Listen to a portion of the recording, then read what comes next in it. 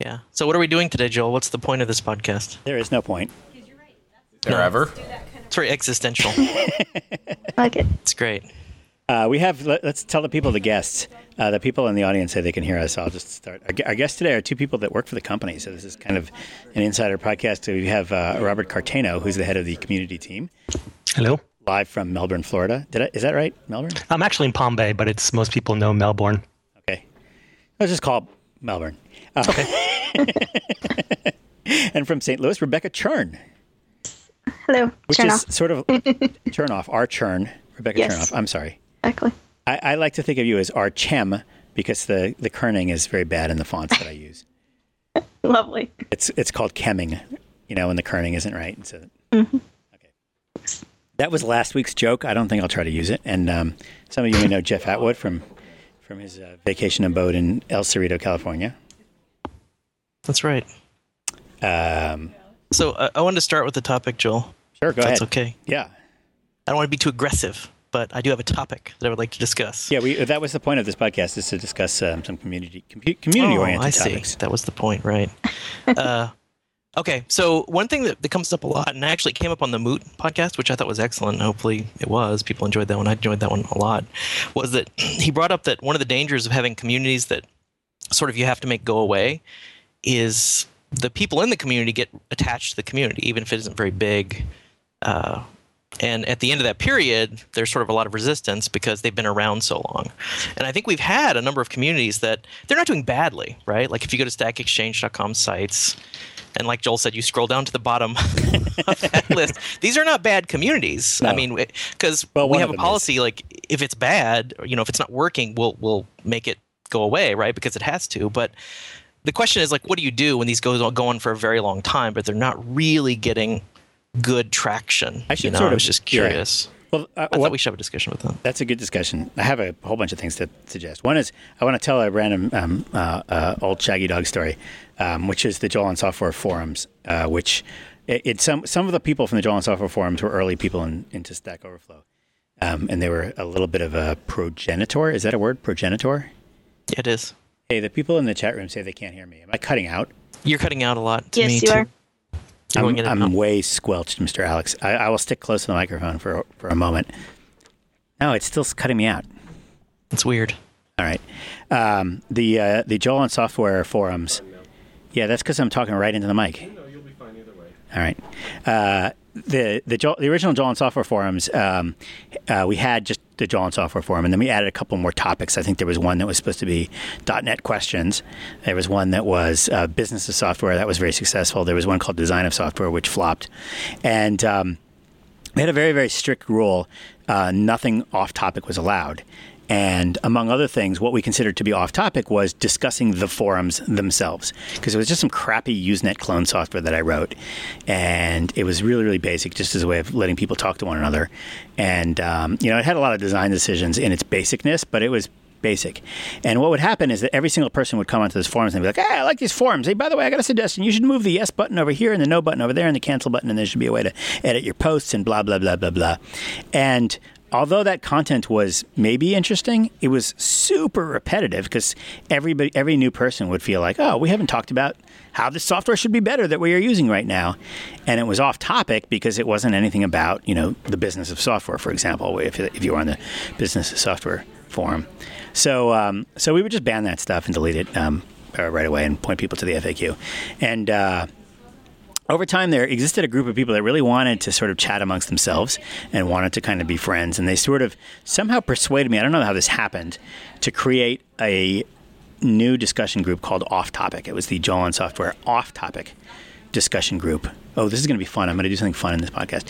And so the Joel on Software Off Topic discussion group was where all those people went and chatted amongst themselves about whatever the hell they wanted. And it was very freewheeling and open and 4chan-y, and there was a lot of stuff that you wouldn't necessarily want your family to read by mistake. But it was hard to find the Off Topic forum. It was a little bit buried. I had to keep people from finding it. So at one point, bad things happened, and I won't go into what they are. And we decided that it was a literal liability to us to keep the off-topic forum open. And so we closed it down and we said, go away. There will be no more off-topic forum. And there had been a group of people, probably 10 really strong people, maybe 30 relatively active people, who were spending hours on the off-topic forum, who were really pissed off when we shut it down. And they built a clone of the crappy Joel and Software Discussion forum software. There was a clone of Usenet. Which was a clone of Usenet. Well, Usenet was, web-based, but yeah. And those people are still, this was like, I don't know, 50 years ago, and those people still have their clone running, and the same community with the same human beings are still there talking. Their website is crazyontap.com. And it's just don't go there because it's like not, it's, crazy. It is crazy on tap. It is literally crazy on tap. But I'm looking there right now, and actually some of the people are new. I don't recognize, but some of the people I do recognize from the original Joel and Software forums, and they're still pretty friggin' active. Let's see when the last post was, December 7th. Well, that's today, so they're still going strong, having been kind of ripped out of our system because we couldn't bear the thought of it. Is that really relevant though? Because that's like all off topic. How is that relevant? That's like true, but really... I mean, it says something about the stability of communities, right? Like the communities will cling to life no matter what, and they will be they'll be angry if you try to say, just because you built a Hangout for the kids and the kids are hanging out in the Hangout, and then you close down the Hangout, that group of kids are now socially connected and they don't want to go away. They will resist. Well, Robert, did you have any thoughts on this? Because I think we are getting up on, and again, these communities are not doing poorly. I don't want to call any of these communities out because if they really sucked, we would terminate them. Really, they're not doing anything wrong. Right. But it does raise the question of if they don't sort of get traction, like they don't sort of take off, like. I mean, we identify sites that that are either duplicating content or they're somehow hurting the internet or harming the name brand or something like that. And we have our share of those shut down ones. The conundrum we run into is where it's just something isn't quite right about the site. We just didn't get the scope right, or they produced some decent content, but we just sort of know they're just never going to go anywhere. So do you close them down because you sort of don't want to keep leading them by the nose, or do you just sort of let them exist, like in the context that they're pretty much harmless. They're not hurting anyone. It provides some value to those few users, and the content always exists on the internet. So it's really hard to decide at what point do you just archive it and make it available to the few people who will hunt that down, and when is it something you could just sort of put on the back shelf as a legacy value, but no real future for it. I don't. Yeah, it's a really hard problem because if you do look at the bottom, the bottom of our traffic listings, it's like, boy, they work really hard at it. How far do we want to lead them along until we just sort of, it's a tough love kind of thing. Well, to go back to my analogy of the public park, so we've created these parks that may be nice, but like nobody is going there. Right. It's like, well, why does the park exist? The park ultimately exists so that other people can benefit from and enjoy it. To the extent that that's not really happening, maybe those resources should be allocated to other parks. I don't know. I mean, Rebecca, do you have any thoughts on this? Well, I think it's just, it's a matter of how long do we let a community just kind of grow and exist and wait until it hits their tipping point. I mean, if you think about it, what it's a hard problem. Like, what if we just literally just let them exist forever? What does that do to the internet in terms of our, making the internet a better place? Are we really, like, if the site's not being used, are we really sort of using up resources that we could allocate somewhere else? Yeah, I think it's a hard call. I think that's the question, and I don't know. I mean, Joel, did you have any? I don't think we can actually have an answer, but I'm curious what your thoughts are. Because I'm thinking like after a year, there should be some like review point at a year where we decide. That's an interesting question about using up resources, because there are ways in which a site detracts from the quality of the brand, even if it's not using up resources. So, can we not say quality of the brand? Because I don't care about that. Well, so the question is the Google. Let's say the Google rank. Care about that PageRank? Well, it's not making the internet better. Like, nobody's going there, right? Like, who? There is a way to make the internet worse. If nobody goes somewhere, there is a way to make the internet worse, which is what I And this is a far cry from what we're doing on most sites. But take Demand Media, for example, or eHow or one of those companies. Their business model was, let's find things that are being searched for that we can put $7 worth of advertising on and charge $3 to or pay some writer $3 and make $4 on the difference between the $3 we pay some writer and the $7 in advertising we get. And if we do that 1 billion times, then we got $1 billion business. And my math, I know, is impeccable. Now, what would happen is they would say, all right, there's a lot of people searching for owls. Let's make an awesome site about owls, and the budget is $4. And so they would pay some schmo somewhere $4 to write an article about owls. What would that guy do? He would go to all the owl websites and cut and paste sentences from here and there and put it together in some completely incoherent, totally wildly crappy piece of crap article on a Demand Media site. And then Demand Media would SEO the hell out of that thing. They'd put it on a high-value domain with PageRank and gigantic, ginormous link farms all pointing to that. They would have a custom domain, owls.not or something to everything literally everything possible to promote that owl page, which is a substantially worse owl page than the one that it displaced, but is nevertheless coming up higher in Google ranking. So when you do that, you break the internet, essentially. I don't think we've ever come close to that, but when we have a low-quality site, there are examples where we have low-quality sites where 40% of the questions are less good than similar questions somewhere else. Well, let's talk about that. So one thing we do is we have this process where we pick, 10 questions at random? Yeah. 10 questions, yes. And we review them and try to figure out, are they better, worse, or roughly the same as what's already on the internet. And I know these are becoming a lot of work for you guys. There was some discussion about how to handle these. So maybe you guys could talk about that, like what the process is, why we do it, what it's for, how you plan to handle it in the future. Well, we do an ongoing evaluation of sites, and this is a fairly new process because we have so many sites now that we just sort of can't use them organically and make just a sort of off-the-cuff evaluation. So every 60 days, the system sends us 10 questions from the site, a sampling of 10 questions over the last 30 days. And, so we go through them and we match them to what's on the internet and look to decide if they're better, worse, or the same. But as Jeff just mentioned, it's getting to be a lot of work. And we're now looking at these evaluations and deciding what is it we can do with this information we find. So what we're heading towards now, and we're really just starting this process and we haven't fleshed it out yet, but is doing this evaluation in full view of the community, whether the community does it or we do it and present it to them. And ideally, the community really should be doing these self-evaluations because they're way more qualified to determine if their information is better than what's out there. But ultimately, we want to really turn this into, number one is when you find problems, the community is now aware of the kinds of things they need to work on. And number two is tying it to graduation. Instead of just waiting for a certain quantity of questions or a certain amount of traffic, is saying, we're really looking for when you've surpassed, when you've passed that point where you're making the internet better and not just the same or worse, right? And actually tying that intimately to graduation.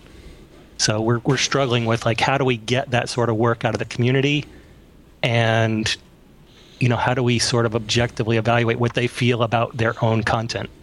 So that's it. I think that's a good point. Is first start by just doing it on the meta. Actually asking questions. Start with the question the 60-day evaluation. We pick these 10 questions at random, and then the first answer would be from you, Robert, evaluating each question and your opinions and thoughts on each one. And hopefully this doesn't take too long. When I've done these, it's an hour, 2 hours. It's hard for us to tell on certain specialized subjects. So I have no way of telling you if the Japanese site questions are any good at all, or if the answers that are there are correct or best or worst. Well, that's somewhat true for sure. But I think also you can tell, let's forget Japanese because proper English. Is it written in a way that I can understand? Does it have bullet points? Is it coherent? Does it provide references? You don't actually. You can get a surprising amount of currency out of is this a coherent answer that tells a story? That gets you to a certain point. But what's interesting. I have often spoken to experts on subjects. I've done it on quantitative finance, on statistics. Some of these have gotten better on linguistics. Where I've spoken to somebody who's a deep expert on the subject and said, "What do you think about this?" And they've said, "Well, these are baby questions. These are really amateur questions. But they would also say that about Wikipedia, Joel. I mean, a lot of these guys that are really hardcore. Sometimes. I mean, I've had many people tell me they think Wikipedia really sucks. And I mean, it's relative. I mean, I see what you're saying. For sure, what you're saying is true, for sure. I mean, it's good to have true experts in these really deep fields come in and look at it. Yeah. But I think you can get easily half of the way there because so much of the content of the internet is just really bad. Like, really bad. Like, experts exchange bad, right? Well, it doesn't take a genius to look at experts exchange and go, this is a bad experience, right? Yeah. Well, the experience, yeah, sure, yeah. Well, the whole thing. I mean, the information, the experience, just the basics of it. But the quality of the information, sometimes sites which look good to us are actually a lot worse than we think. I mean, they have the form of a good site, but if you ask an expert, they say, well, these people don't know what they're talking about. The question doesn't even make sense. Well, then we shouldn't be asking the community because therefore the community has no expertise. So if you put it on the meta, then it's not going to help you because they'd say, oh, it looks good to us, right? Yeah, maybe. So then what's the point of asking the community in that case? Well, I don't know. Maybe they are... That's a good point. I mean, maybe they at least know that they're not doing so well. Well, maybe we need a better procedure of what a question evaluation comprises of. It's almost like show us your data sort of thing. Do a search and show us the better result or the worst result. It's something a little bit more objective than just saying, is it better, worse, or the same? I don't know how we do that. We had talked about contacting experts and like paying them an honorarium, basically just to review our content, give them the 10 sample questions. And like you said, Joel, we have to sometimes maybe even reach beyond the community to figure out if it's working because we don't have the experts that we need on some of these sites, perhaps. Yeah. So find the expert, pay them the honorarium, do the evaluation, and then basically post that evaluation on the meta. It's like, look, we contacted Joe Schmo, expert in quantitative finance, who's written these 10 books on the topic, and here's what he said. Yeah. Maybe that's the way we should be doing this. And we had always been very shying away from this idea of paying people to do stuff on the site, but that's not paying people to do stuff. What we shied away from is paying people to create content for us. But to evaluate sites, I'm happy to pay for that. It still work though because we have to figure out who they are, find them. Yeah. I mean, maybe that could be a meta question. It's like, who are the experts that should be evaluating this site? Right. I mean, that ties into promotion too, right? These are ultimately the kind of people that you want to be aware that your site exists anyway. Right. So maybe that's a good way to approach this for some of the sites.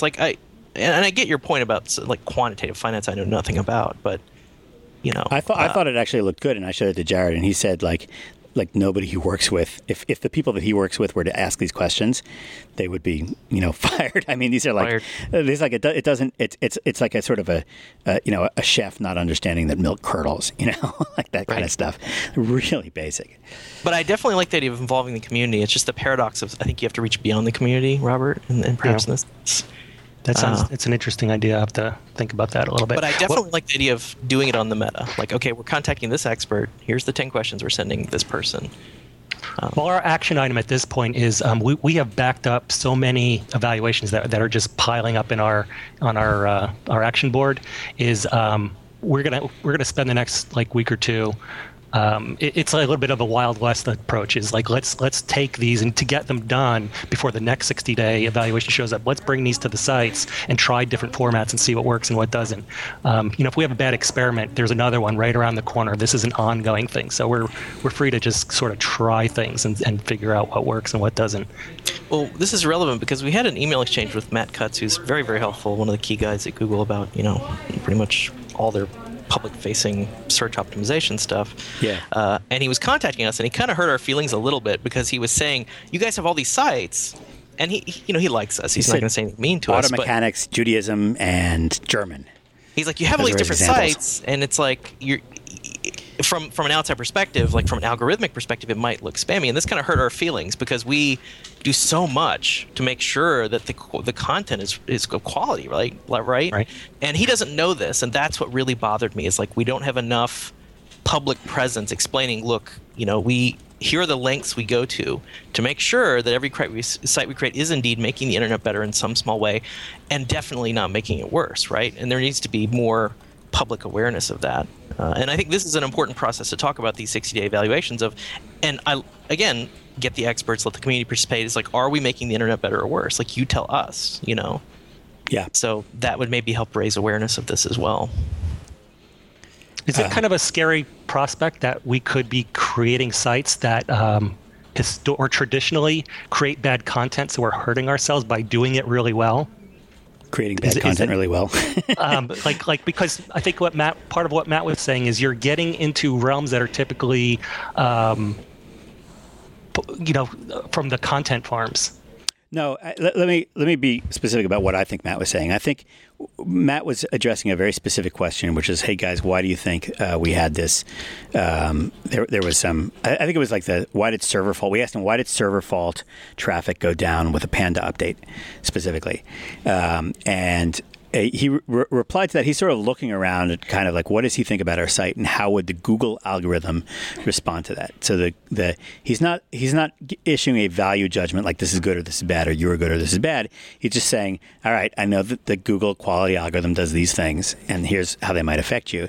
And what he was saying about the Jewish German auto mechanic site is that when you have one property that contains 3 widely divergent sites on 3 different topics, that is sniffed by the Google algorithm as a sign that you couldn't be going that deep.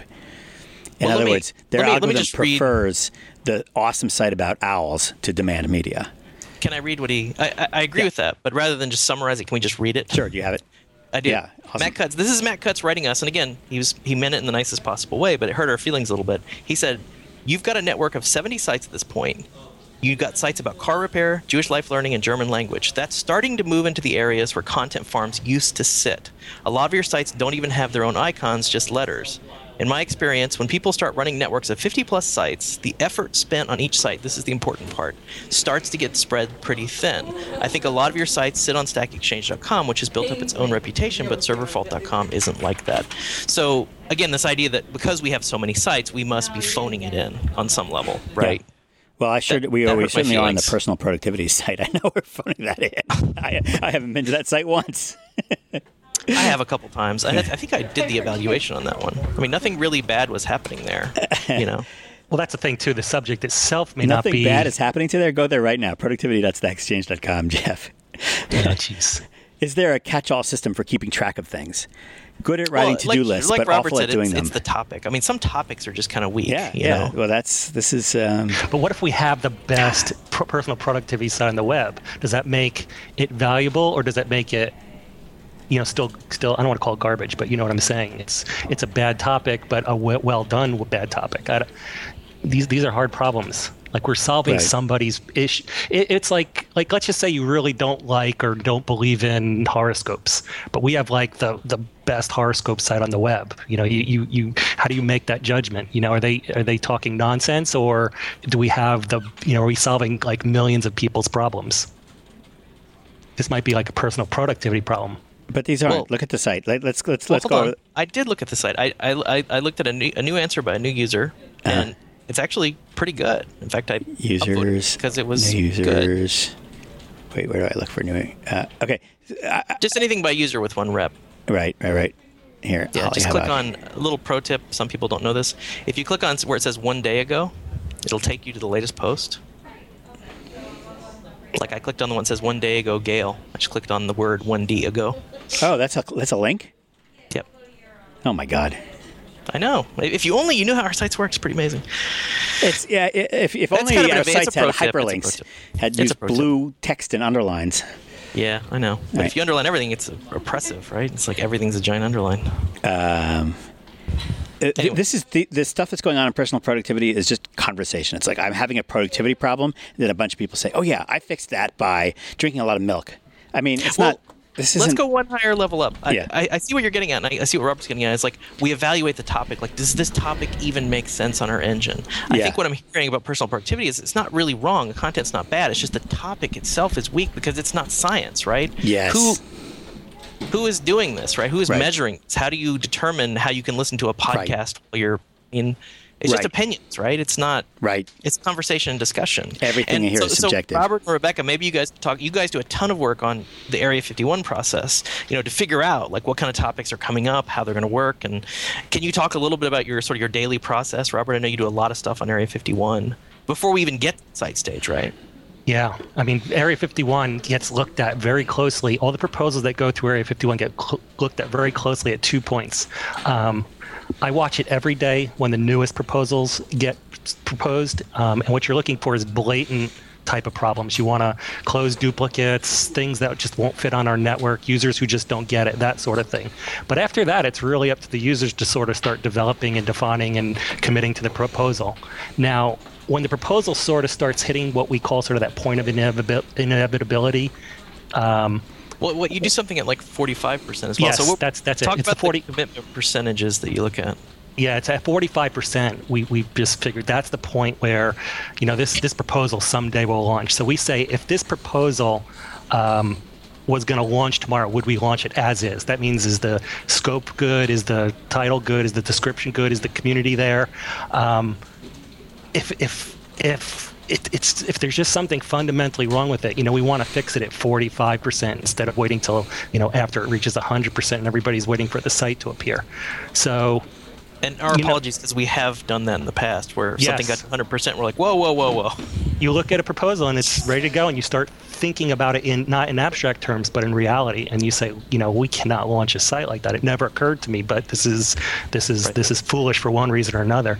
But what happens up until the point where the proposal reaches 45%, we now have a meta site attached to Area 51. So there's a lot of discussion going on and a lot of challenges. Let's give the URL discuss.area51. And that's also linked at the top. If you go to area51.stackexchange.com and click the discuss link at the top, where else can people get to that? From the proposal? Yeah, create new discussion. From every proposal. Yeah, we've done a lot. I mean, anyone who hasn't been to Area 51 in a while, it's worth visiting again, because the first thing we did is we've categorized all these proposals so that you can really focus a little bit more on things you might be interested in. And from every proposal, you can link specific discussions to the creation of that proposal. And if you're really just more interested in Stack Exchange in general, you can go to the discussion section, which is the conglomerate of all the discussions that are going on for each proposal. But when it hits that 45%, we can now really take a close look at how those discussions progressed and decide, are there any real issues here we need to address? And they're usually things like, scope is really hard. We're still struggling with, how to scope a site. Do we need mergers? Do we need, if the proposal is just taking too long, do we need to get other proposals merged into it just to, say, these are great ideas, but there's too many, niche factions trying to create this subject. Let's get these people together and create a stronger site. But scoping is certainly probably one of the hardest problems that I don't think we've solved yet, is exactly how to scope a site. And then, so once something makes it to 100%, which I think movies is the most recent one, right? Mm-hmm. Yep. You guys do a lot of work around that initial private beta. It used to be a 7-day period, but it's kind of morphed a little bit into an N-day period. Yeah, we're trying to do you want to talk about that?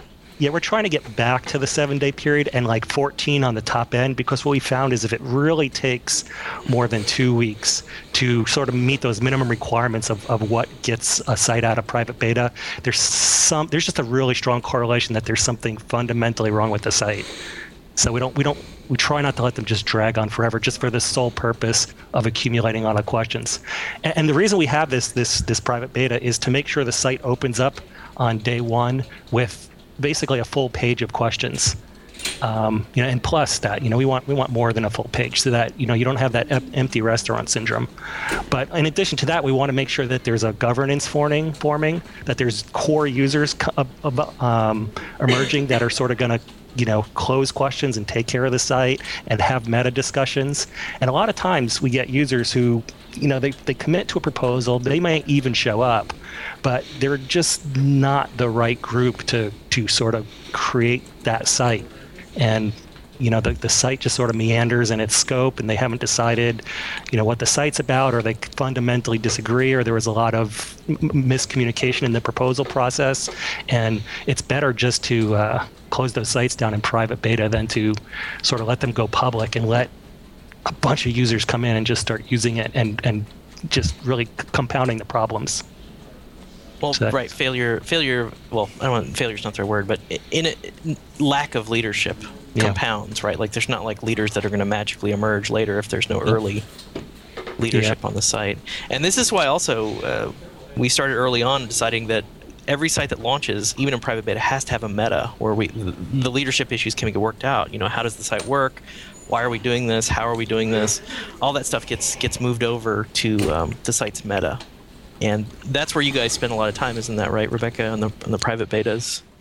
Right. It's a lot of just trying to educate the users and make sure that they're getting off on the right foot. Because if you can take care of these issues early on, it's just going to benefit everyone down the road. Oh, yeah. I mean, we've certainly seen that on a lot of sites where they unconsciously adopt sort of bad habits. And those bad habits, and we've seen that on Stack Overflow. We made a lot of mistakes early on by allowing sort of the egregiously fun questions. I mean, some fun is allowed, but stuff that was really off topic that we didn't know until later. And then it was like part of the fabric of the site. And then there was a bunch of people complaining because, like, well, this is the way we've always done it. You know, even though the way you've always done it doesn't really work. And just we've always done it this way is kind of a bad reason to do anything in life. It's like you should be constantly reevaluating, like, why are we doing this? What is this for? Just because we've always done it this way doesn't actually mean that's a good thing, right? But yeah, earlier the better, because the way I view this is what I call the Stack Exchange cake recipe. And I really don't like it when communities repeat the same mistakes that we made earlier on. I feel like that's our failure to reach in and help them figure that stuff out a little bit earlier than we did, so they don't have to,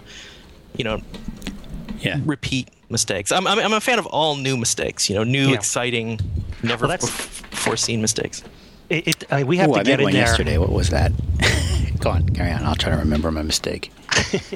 I think one of our most important roles, the fundamental thing that we do the most is where we have to get into these early betas, and exactly what Jeff just said, that we have a lot of hard-earned lessons that we had years to work out over Stack Overflow, and these sites don't have years to sort of relearn those same things. So it gets really difficult sometimes to go in and shut down specific behaviors that on the surface or when the site is very young look completely harmless, and you have to instill on those communities just exactly, you have to say, like, fast forward, here's where this is gonna be a problem, and hopefully you can convince them quick enough before they sort of start heading down that road. And the only thing I'll add to that is there are some unique elements to some communities. Like, one thing that gaming really struggles with is the tagging issues that they have, because every top level game ever created from Pong onward is a tag. Mm-hmm. And it's just unavoidable. The topic matter kind of dictates this, right? It's not wrong to say that, but that leads to a lot of other issues in the tagging system that are really hard to figure out. And it's really just something about the topic. It's not like they're actually doing anything wrong. I think there's ways you can sort of ameliorate that and work around it, that they have to be sort of a little extra disciplined in the way that they tag. But we have seen certain communities sort of have some unique needs. Like, I acknowledge that. Like, we're also evolving the engine. We're not saying, okay, this is the engine, this is the way it works. We're sort of poking the boundaries of the engine out a little bit in certain areas. But we have to map the engine to the topic. It's not the other way around. It's not like because we have this new topic, we're going to change the way everything works, because, we have our cake recipe. We can't change it to, a turkey recipe. It's a cake. But you can obviously have lots of different kinds of cakes. That's perfectly valid. So I think that's also another thing that I enjoyed, and I think you guys participate and help in a lot, is like figuring out the unique elements of these communities, that do have some other needs. Like, I know I was kind of sad Game of Go got closed, because I know Ben wrote a really cool JavaScript board parser. Yeah. That is up on the board game site now. Yeah. What's nice about that sort of shutdown is that we did get enough of a community to sort of bring them to one of our existing sites, and they do seem perfectly happy to enhance one of our existing sites. I would love to see a lot more of that in our network, where a shutdown or a reboot or whatever we want to call it isn't like a death sentence. That maybe this is somehow in the future a more iterative process, where it's like, you guys didn't get it quite right, but you're welcome to try again in this different format. Well, a good example that I think is the atheism site, which was really not working. But we brought a lot of good users to Skeptics. Like, some really, really smart, really intelligent users came over to Skeptics, and I was very proud of that. Like you said, we didn't throw everything away. First, it's Creative Commons, so nothing's ever lost. And B, you get some really smart users that again, it's our job to educate them and sort of find the users that are leaders and sort of teach them the Stack Exchange way. I mean, I liken this to really being a religion. Like, this is, you don't change the world by creating a product, you change the world by founding a religion, and you're basically teaching people the tenets of this religion. It's that, it's information first, and the thing that's sacred is this idea that we're creating these artifacts that are going to move this topic forward in the world, not just on the internet, but in the world in some small way. And the users who believe in that are really your best allies to making that happen. And retaining those kind of users is, I think, a huge measure of success. So it's always exciting to hear that. Right. Bringing that back around to when do you shut down a site? It's really interesting. Like, you agonize over these decisions, and sometimes just asking them in Meta, is it time to shut this down? Sometimes you just get that sense of total apathy, and something we agonized over when we shut them down, it's barely a whisper. Compared to other communities who are just like, oh, wait a minute, you completely misunderstand why this is so valuable. And I've actually gone back a few times and said, ooh, maybe this isn't a shutdown situation because we do have some things we can work on. What were the sites we actually shut down? I'm trying to make a list. Atheism. We got Gadgets, which was one of our early examples. Right. AI, Atheism, Freelancers. Freelancers, I don't even remember that one. That was the one, after they were a bunch of people asking, how do I find work? Yeah. And that's why we shut them down, because after that it was hard to see where they were going. One question. There was Go, and recently CGI, our 3D graphics site. Guitars, that was merged into music, though. That's a good example. But that's a good example of, it's a good subject, just sort of gone bad. We didn't pick the right scope. So we made good on that community. The same with the CGI site. We had to shut that down because it's a good subject. It probably could have worked as is. It may work again in the future. It may work again, and that's the idea. We told them explicitly, we said, we're shutting you down, but we don't want you to consider this a shutdown. We want a reboot. So please, number one thing you guys should do is go back and create the proposal. We shut down How Things Work. That's a good example. Somebody brought up in the chat room. Every one of these tells a different story as to why we shut it down. We shut down Atheism because they ran out of questions. We shut down Gadgets because there was no overlap between the people asking the questions and the people that had the answers, because everybody has a different set of gadgets. Yeah. We shut down AI because there were no real AI workers on the site at all. There was nobody on there that was actually working in AI or knew anything about AI. So the questions were all like, what do AI researchers wear? I mean, like not really AI questions. Freelancers again just became whining about getting jobs, and the other ones were just kind of small. How Things Work we shut down because it was turning into a cut and paste things from other places on the internet and make an inferior page. So it was all like, how does a pencil work? Well, according to Wikipedia, and then the whole thing then cribbed. Yeah. And I do have a list of the sites that we closed and sort of the lessons learned from that. And the idea of this cake recipe that Jeff mentioned was, the newer sites we create are actually at quite an advantage because we learn from all these sort of missteps and we can identify these problems, and hopefully we're just not repeating them. So, it's useful to sort of... Mostly not. Sometimes I see things on Area 51 that make me cringe, and I'm like, oh no, they're about to repeat that. Yeah. And we did make a big change in Area 51, which was having close reasons on the questions. So the questions, rather than... The original goal of the questions on Area 51 was to describe the boundary of the topic, what's on topic and what's off topic. What we're seeing is we would see a site fail, and we'd go look at what happened on Area 51, and we'd be like, oh yeah, no wonder it failed. It's the same as Area 51. There's nothing good here. And the real reason is that we didn't have enough close reasons on Area 51, enough ways to say, this is not a good example question because this would not be allowed on the site because this is a shopping question or this is conversation or this is whatever. So we now have on Area 51 all the same close reasons for sample questions as we do on the site itself. The trouble is that that's taking a while to work its way through the system. So we still have sites coming up and getting created that had their sample questions developed long before. Yeah, we're looking at Area 51 and as much as we possibly can until we get to sort of a second generation product is go back and try and simulate the actual experience of using a Stack Exchange site. So, while we had this sort of crazy idea of, vote is on topic, vote is off topic, it said, why don't we just use the same interface that our users of Stack Exchange have become accustomed to? And like I said, anyone who hasn't been in Area 51 in a while, you really should check it out because you can go in and there's comments on example questions, and you can vote to close them, vote to reopen them, and we really want to create that same environment of a Stack Exchange site that sort of guarantees the questions are of good quality. We haven't instilled that behavior in Area 51 yet, but the top example and on and off example questions, usually aren't that great. And they're usually very broad. Yeah, and I think if the users went in and sort of jealously guarded, saying these aren't good enough to launch our site, we would actually get a definition phase that was actually usable on the real site. Here's a question from the chat room. Wouldn't it be simpler just to create a catch-all site, answers.stackexchange.com, and split off topics as they grow large enough for their own sites? So, why don't we just make, Quora, and then when anything got big, then it would get its own site. Well, that's gadgets in a nutshell. You won't have a community because these people have nothing in common. Why would they go there? Yeah. I mean, that's like saying, let's just create gadgets again. That would be repeating the same mistakes. Gadgets. It's much bigger, yeah. Yeah. And I think also you turn the appearance of the site into more like a chat room than what we call a quality Q&A. And users are just going to imitate what they see. Right. So the chances of generating, we call it Yahoo Answers. I mean, that's, really what they're talking about is something where you can ask Yahoo anything. Yahoo calls it that too. Well, yep. That's the name of the site. Yes. Yes.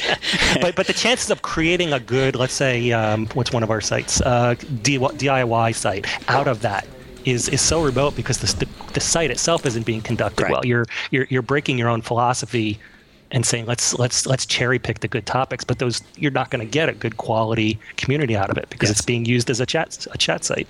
Well, one thing I do want to mention is one way this can work. It's not quite what the questioner was describing, but like on Stack Overflow, the divide between Stack Overflow and programmers. Because to me, there were a lot of questions that were not really bad questions. They were just soft questions, softer than like, okay, here's my code. I don't understand why this isn't working. Help me out. It was like I have this issue with some algorithm trying to design. It was much more abstract, and it was what I call a whiteboarding problem versus a compiler problem. And you can take things that are sort of just marginally off topic that aren't quite working but should work. You recognize the kernel of something useful and good in the question. That can become a new site. But just to say somebody asked a question about how to install hardwood flooring on Stack Overflow, so therefore we're going to create a DIY site. I mean, that's crazy, right? You can peel off, I think, this only works on very large sites, by the way. Like, I don't think even Serverfault or Superuser could probably support this, but on enormous sites, you could say there's this class of questions that's kind of working but not quite, but that could probably make another site. And that was kind of the genesis of programmers, which I think, it certainly has its challenges because it has a lot of soft questions, but I think it's very popular and it's generally working. It takes really good moderators. So that brings me to our next topic of really good moderation, which a site like Programmers needs. That actually, by the way, that takes us full circle because the fact that we have 260 moderators on this network shows that we're not really spreading ourselves too thin. I mean, that answers Matt Cutz's question of how can are you spreading yourself too thin? Well, no, we built a 2-tier system, essentially. It doesn't require me to go into a site for it to be moderated and for it to be good. Right. Well, certainly the users can do it. That's what the reputation system is about. But also there's this process, and I think maybe Rebecca is a good person to talk about this, of how do you identify sort of leadership sort of because we start doing that. When do we start doing that, Rebecca? Like beginning of public beta? Yeah, a couple weeks into the public beta. And we just look for people who they're participating on meta, so they're showing, that they don't just care about answering stuff, but they want to see the site grow into something big and something that has good quality. We look for people who are editing to improve the content, who are voting to close, just other activities besides just asking and answering questions. Right. And just as an aside, like John Skeet, when we were first doing moderators, people were like, well, obviously John Skeet has to be a moderator. Nope. But John Skeet himself has said, no, I don't actually want to be a moderator. Which is really he wants to answer true. Questions. Like you don't necessarily want your high rep users to be moderators. That's one of the fallacies. That's one of the sort of flaws in our election system that we're trying to fix. Is that they tend to elect the people with the highest rep. That's like asking your grandparents to be ushers at your wedding. Because they're the high rep users. They sit in the front row. They're not ushers. Yes, the oldest people must be the wisest, right? I think it's worse than that though, because if you have your high rep users who by having high rep are clearly the ones with the most knowledge, and you're saying, no, go spend time on like cleaning up the site, you're harming the site because that's less time that they can spend answering questions and putting out knowledge. Things. Yeah, very, very different. Yeah, so and Rebecca, do you want to talk about how we refined the last election pass to help deal with that?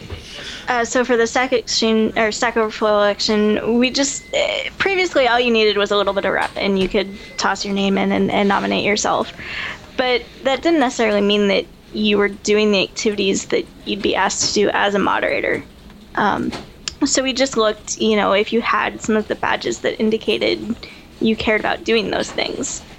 Because if you haven't been doing them, becoming a moderator doesn't mean you're magically going to start. Oh boy, yeah, that is a common theme that I've seen in so many things. I mean, that's the theme from Area 51, right? Like, the theme from Area 51 is if you haven't been on the internet asking questions and getting answers to questions by typing into the internet, you are unlikely to actually do that. And that's why if you vote to commit to a site and you actually participate in sites, you have a much higher, your vote is counted for much more because you're much more likely to actually show up and do that. And similarly, like the Chaos team, I mean, there's just sort of this recurring thing. The Chaos team, when they go out to try to recruit people for new sites and get them excited, they're always trying to figure out ways of getting people that are on the internet typing. Maybe they're blogging, maybe they're not typing into a Q&A site, but they're on the internet. They're on Google+, they're on Twitter, they're doing that. Because to go and get somebody who's an expert on personal productivity who has a TV show and is never on the internet, it requires such a major change of behavior. It's just unlikely to happen. Right. So it's just asking users, prove to us that you're interested in doing this first. Yeah. And if you're curious about the election process, if you go to the About page of any site in our network, /About, it's linked at the top most of the time, unless you have a lot of rep.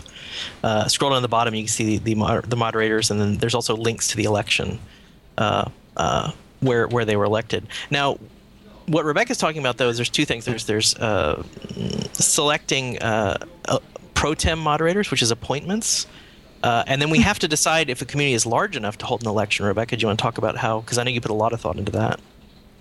So some of the things we look at is how big is the community. I mean, if there's not a core group of users that are continually coming back, that's a little worrisome for us. We also look at the distribution of rep that the users have. We want to make sure that there's a good middle class, there's users with high rep. Because if everyone's a new user, that doesn't show that it's a cohesive community that necessarily cares about moving the site forward. So we definitely look for things like that. We also look at how active the meta site is, which again, it's just, how much is the community coming together and working together to grow the site. So everything we look at ties back to, Did we eventually have, what was the last election we had that wasn't Stack Overflow? Let's see, we've got Android going on now. Oh, nice. Android. Cool. I don't remember. And that was one of those communities that took a while to sort of get the right kind of critical mass. Because holding an election, which doesn't work, is kind of a bummer. It's embarrassing. It's a bummer for everybody. It's not just for us. I mean, it's a bummer for the community. It's like, wow, we tried to have government and failed, right? Like, that's depressing. So we try to make sure we only do this when we're fairly sure the election is going to work. And this is something that Rebecca, I know in particular, has done a ton of work around. And we came close with our first pass of making this mistake, really close. And we wanted to make sure that we didn't, because it's just, depressing. And then, so Rebecca, let's talk about, so once the pro tem moderators are appointed or elected, there's also this process that you guys use to sort of work with the moderators to sort of help them understand our engine. And, how does that work? There's regular meetings for the moderators, isn't that right? Right. So every couple of weeks we hold chat casts with moderators. Sometimes we'll have topics where there's things that we want to bring to the community, but it's just about trying to open a channel between the community team and the moderators so that if there are issues that we need to deal with, we can figure out what those are, figure out if there's pain points. And again, just trying to educate the moderators, just like we're trying to educate users on a new site. And to some extent, they're also educating us, right? Like, because I love the way that new sites, they'll sort of revisit things that we've forgotten or that we forgot to question. They're continually questioning things, and that's good. Like, I actually enjoy that. I find that a lot of the smaller sites on the network sometimes come up with the more interesting issues in the engine because they're looking at these nooks and crannies that the other more mature sites have just gotten used to. Those are always evolving. Yeah, so it is a two-way channel, for sure. I want to be clear about that. And then also, you guys have, for people that can't come to the chatcast, there's like a moderator newsletter, isn't that right? Correct. We send that out monthly, just quick highlights of very important announcements that they all need to know. Yeah, we have a lot of scattered places. We have Meta, we have chat, the moderator chat room. The idea of the newsletter was, if you're not that deeply involved in the inner workings of the site, here's the 5 to 6 things you need to know. It's just a very terse sort of. And anyone can view these, right? Isn't there a blog set up for them? Yes, moderators.stackexchange.com. So if it's not like we're sending out singular. secret missives for the moderators to, Correct. Yeah, it's out there for anyone to view. That's right.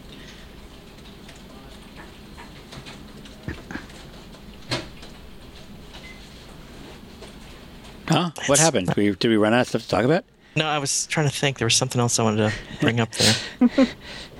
You did mention, I don't know if I heard it mentioned, but that we want to make sure that communities are more informed and not just electing the top moderators. And Rebecca spends a lot of time.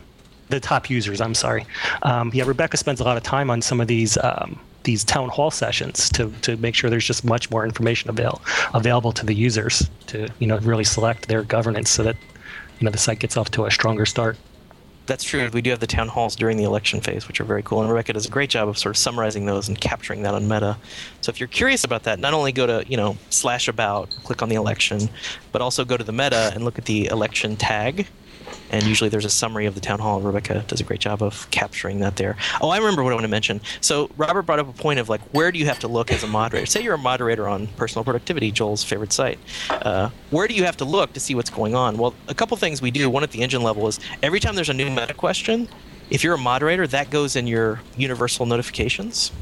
So as a moderator on that site, Joel, you and I would never see this, but it's worth mentioning. Yes. Every single meta question goes into your... Because you've got to look at it. Global notification. You really should be, because we found that sometimes moderators weren't looking at the meta. Right. Well, that's not good. So we sort of nudge them along by inserting every meta question that gets asked into their notification queue so they cannot not know. Which is not a lot. I mean, it's not like it's noisy. Not. On most sites, yeah, it's fine. But the other place they might need to look, and this is why we have the newsletters and the town halls, is Meta Stack Overflow, because there's this concept of state government, which is the site, and then there's the concept of national government, which is the Stack Exchange engine itself. We do have both of those levels.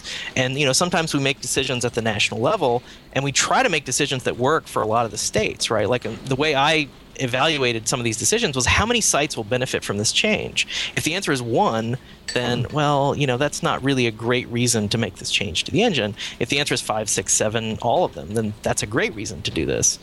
So if you want to lobby for some changes that benefit your site, sometimes you have to lobby at the national level. We will migrate stuff from the local meta, from the state government, to Meta Stack Overflow, which is sort of the national government. Not all the time, and one misconception we had, and I know Rebecca brought this up, and it's a very good point, is that you don't have to go to the national government. You can just spend most of your time on your local government and not care what's going on Meta Stack Overflow. But that's what the newsletters are for, is to keep you appraised of anything that's changing at the national level that might affect you. There is sort of a lot of what seems like stupid duplication, which is sort of the equivalent, to continue Jeff's metaphor, of having 50 Department of Motor Vehicles that all have slightly different procedures for getting a driver's license. And that seems kind of like a waste of time. Can't we just have that at the national level? And so it's similarly like, people will show up in the metas for all 70 sites and ask questions about voting and closing and off topic and why is this off topic and why and stuff that's generic to the site, and then they sort of feel like, should I be asking this at the federal level? Should I go to meta.stack overflow? And I think, one of the benefits of having all that stuff, even though it's super repetitive, having it happen in that community, is that that community becomes a self-sufficient place, not just a piece of the larger. Right. Well, it's also a community building exercise, because they want to feel like they have their own governance, and they're not just being spoon-fed, the Stack Exchange line. They don't want the cookie cutter site. So just because they're going to argue about the same meta tags that every other site argues about. They had that argument, and so they came up to their own decision, and they had their autonomy, and that gives them a feeling of like ownership, and yes, and it matters, and it also creates activity on the meta site, which in turn creates a healthy site by saying there's people here that care about this site. Right. Yeah, and you don't want people really going in there and saying, "Oh, we already talked about this. We shouldn't be discussing these things." You do want that extra activity wherever you can get it. And sometimes they bring a new perspective. I mean, you're right. Sometimes it's the same question that's been asked 50 times, but this is what our engine is really good at: is taking a really simple question that's probably a duplicate and answering it really rapidly and giving somebody reputation for it. Now, on metas, there isn't any reps. That's a non-issue on the meta, but I don't mind. Like, when I used to go through and do a lot of this, I don't do it anymore. But like answering these little simple questions takes like 20 seconds. I just type, paste. I'm like, okay, here's how it works. Yep. And they got a personal answer from, one of the co-founders of the company. Yep. Wow. That's kind of awesome, right? There's also there's also a lot of common fallacies that when the site goes through and asks the questions and they give the wrong answers, and then users jump in and saying, well, no, listen, this is really the truth here. They learn from that experience, by going through it themselves, rather than just being fed like the doctrine saying, this is the way it is. We decided that 2 years ago, and this is how it's going to be, is sort of going through that process in meta. Yeah, and some of the metas can be pretty feisty, and that's good. I like active metas. I like, a little bit of argument on the meta, because it means people give a crap, right? Like, yep. I mean, they should push for the things that they want. Yep. And it's, it's always a negotiation, but that's a sign of life. And when you go in, and like you said, when you post something like, we're closing down the site, and everybody's like, meh, yeah, that's bad. At least you don't feel bad about it. Yeah. And to bring it full circle back to the topic of the site that I closed down a long time ago, and the people just would not go away. The fact they don't care that you're closing down the site means that there weren't really bonds being formed there. That people don't really care about one another. We're not being a transport mechanism or a communications mechanism for a group of people that want to communicate amongst one another. We're just sort of a place on the internet where people are typing, and that's not enough, essentially. Yep. To justify a site. Okay. Well, that is Stack Exchange podcast number 30. Well, that was good. And like I said, the reason this is important is, A, because it's important, period, but also because I was a little offended by, and Matt Kuntz meant well. I know he wasn't trying to piss me off, but like, we do a ton of work to make our sites awesome. To ensure that we're doing the right thing at all absolutely. Times. And really the only failing is maybe we're just not talking about it enough. Maybe we should be more public about this so more people realize that this stuff goes on. Yeah. To the extent that people don't know about this, then that's our we have a very interesting infographic planned. I don't want to tip my hat to that one, but that's going to be cool. Okay. All right. It's going to be very, very cool. It sounds awesome. It will draw attention to the fact that we hate bad stuff. Yes. And in our defense, like I do look at pretty much all the sites that get created at some point, and I rarely see things that give me pause. That are like, wow, I am ashamed to be associated with this content. I mean, it happens every now and then. But in general, the engine does a really good job of, we do a great job of educating people, and the engine itself does a good job of sort of addressing some of the common internet problems. Like math has always been a really natural melding to our topic, and one of the things they brought up on their meta was the engine's amazing resistance to cranks, which is a huge problem in the math community. Like, it's ruined. Math on Usenet is completely gone because of all the cranks. People that are like, two people. 1 equals 2, and just crazy squaring stuff. the circle. Yeah. Yeah, and they're like, this is a complete non-issue in Stack Exchange. Like, it just doesn't happen. Period. What did that? I was about to say something like unbelievably brilliant and witty, and not to mention that we have a 98% answer rate. I mean, quality schmality. Nobody else even comes close to us in terms of the number of questions that get answered. Nobody else. Other sites would kill for 20% of their questions getting answers of any form, of any way, shape, or form. That's that is something that nobody else has cracked. So we've gone so far above and beyond in terms of just getting ridiculously high. You get something happens. And we're not afraid to be strict about this stuff, and not in a mean way. I mean, Joel is always very protective, like in a nice way. There are rules in the household, right? Yeah. When you enter the threshold of the doorway, there's certain rules you agree to when you come into our house, and they're not onerous, but that's what makes it work. So, Sweet. Okay. This concludes the podcast. Your guests have been Robert Cartano, who is community head of the community team here at the Stack Exchange, and you'll see him all over the network. I don't even have to provide a place for you to go find Robert or Rebecca. Yeah, they're doing their jobs, they should be pretty present. They're omnipresent. This is true. Along with the rest of the community team who have not been participating here, Grace Note and Shog9. And who did I forget? And Arthi. Arthi with 2 A's. And that's it's sort of getting towards the end of the year and the holidays, so we don't have any further podcasts planned for this year, but we might surprise you. You never know. You never know. Things happen. Things appear and disappear on short notice. So I won't say see you next week, but we'll see you next year probably. Yep. See you next year.